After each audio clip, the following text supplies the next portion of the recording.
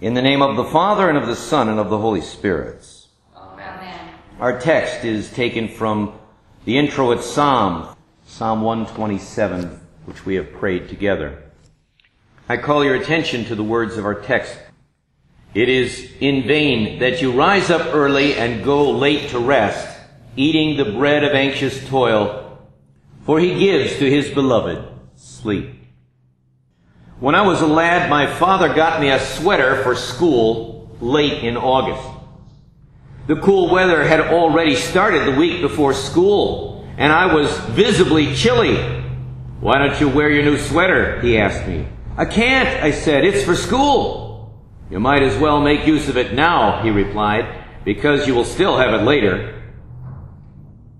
My dad pointed out the present enjoyment of gifts intended for the future.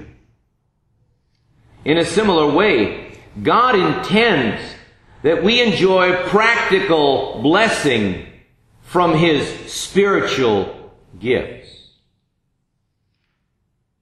Now, what could be more practical than a good night's sleep? Sleep's blessings include so many things: renewed strength of body and of mind.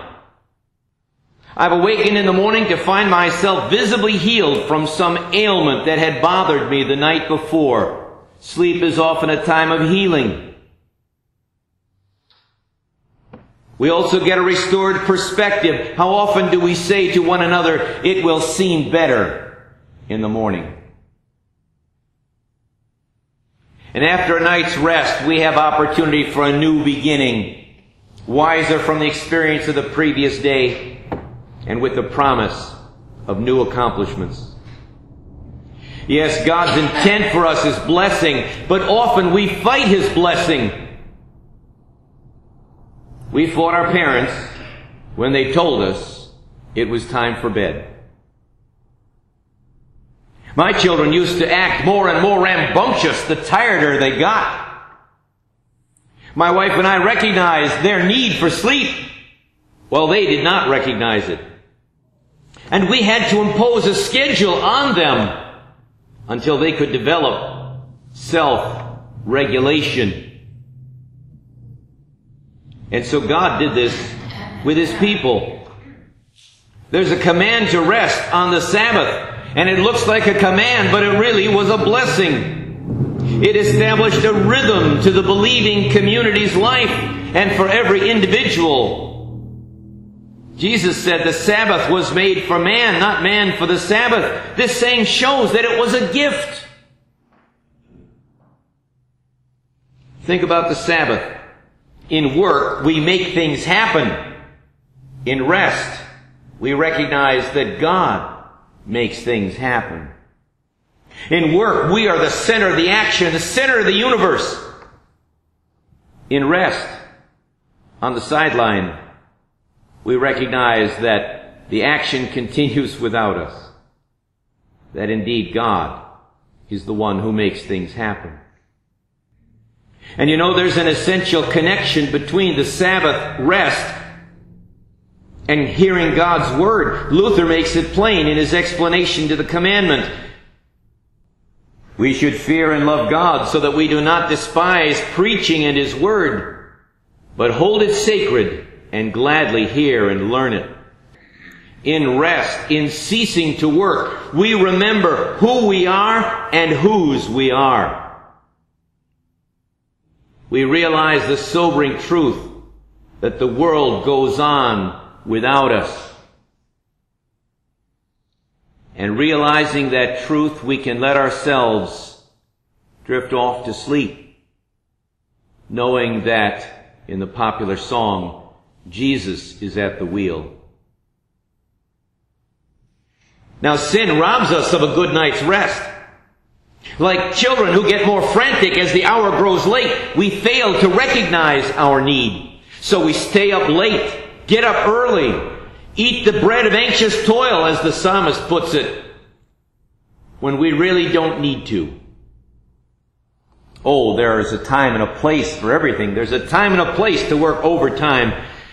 But I once knew a man who worked overtime to pay for an expensive car. He worked overtime for 10 years to be able to afford that expensive car. And then he died from overwork. My mother's cousin went to medical school and he found himself in such a place, so pressured. He had a cold, he got a sickness, and he took penicillin pills so that he could just keep working these long hours. And a month after he graduated, he died of pneumonia. We don't recognize our need. And like children who get punch drunk before it's time for bed, we live our lives in such a frantic, out of control way, imagining that we have to keep in control. And the fact is, we like making things happen. We get addicted to our role. We're like the kid who can't put down the video game. We may become addicted to a given role in life. And so the person who gets to tell other people what to do on the job is reluctant to put that down. The person who's always had a sense of self-worth from the amount of money he could make faces unemployment with despair. The mother who was such an important part of her children's growing up can't continue doing that in her children's lives when they become adults. We have reluctance to give up the role in life. And again, we lack God's sense of timing.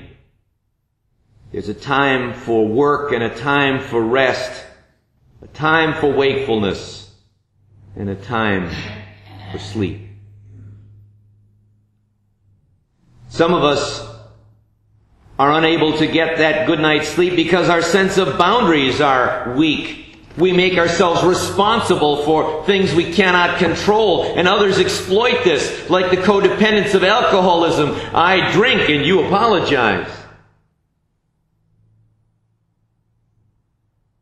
Our inability to recognize our boundaries, our limits, Satan uses to exploit. He makes us feel guilty about what other people do, and then attribute our own sins to what other people do. Sure, I had him, but he said something that made me hit him.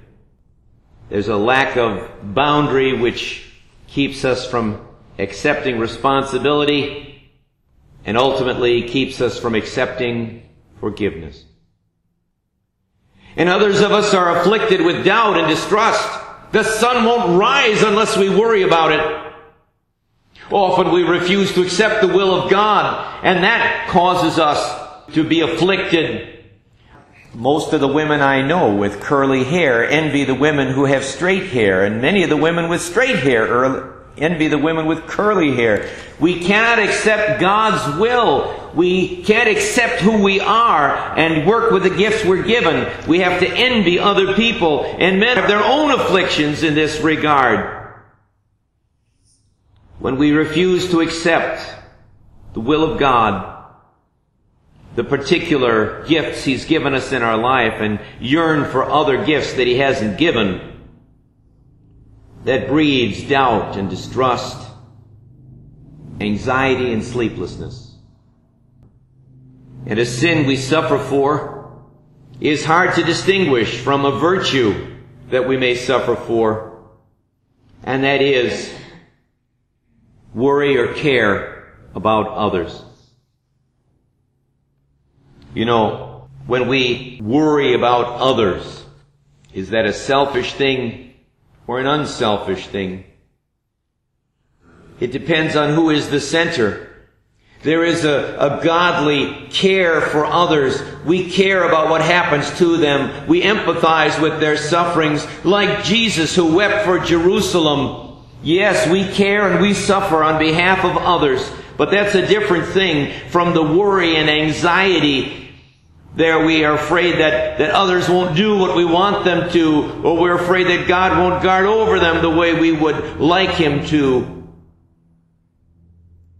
Who's at the center of your worrying and suffering? If it's you, then it's probably a self-centered sin. as opposed to a godly sorrow for the sufferings of others. But the psalmist assures us God gives to His beloved sleep. Jesus said, "Come to me, all who are weak and heavy laden, and I will give you rest." And He exhibited this in His life. You know, the disciples were astounded that Christ could sleep during the storm. What an example that is for us. When there's nothing to be done, go to sleep. Put it in God's hands. The disciples didn't have that faith, and so they woke Him up. And if Jesus had been a mere human being, He wouldn't have been able to do anything about the storm. But because He was the Son of God, He commanded, and the winds and the waves were still. Jesus could sleep because He knew God was in charge.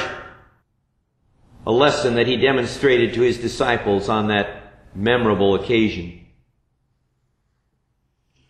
When you acknowledge that Jesus is Lord, you are acknowledging that He is in charge. Again, it sounds like a command, an obligation, but it's really a blessing. When you know that Jesus is Lord, His desires overrule your desires, your feelings, even your perceptions. Jesus said, "All power in heaven and earth has been given to me." And I look around this sinful world and I see a lot of things going wrong. And my perceptions tell me to doubt that statement. But Jesus is Lord and His Word overrules my perceptions. Like the man waiting for the sunrise who never saw it because clouds covered the sky. He knew it was there, even though he couldn't perceive it. So we know that Jesus is Lord, even if our perceptions don't always confirm our deeper knowledge. We can rest in the knowledge that God is in control. As the saying is, let go and let God. And if you notice in the psalm, it goes from He gives to His beloved sleep to talking about children. What causes many of us to lose sleep is our concern about our children, whether they're young or they're grown. And there's a practical application here to those children that we someday have to let go of. Let your faith and your prayers for them be an encouragement.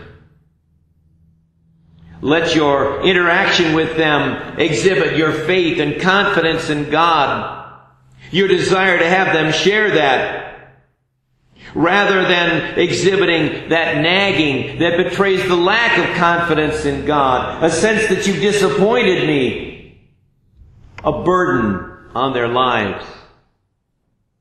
Yes, God gives to His beloved sleep. And that includes those parents whose children they've had to let go and give into God's hands. For the truth is that Christ is with us in our struggles and will see us to the rest that follows the struggle. He is with us in the struggle of life, and He is with us in the rest that follows in the grave. He has scoped it out for us, and He is with us in our journey. Do you know that we practice for death every night when we retire?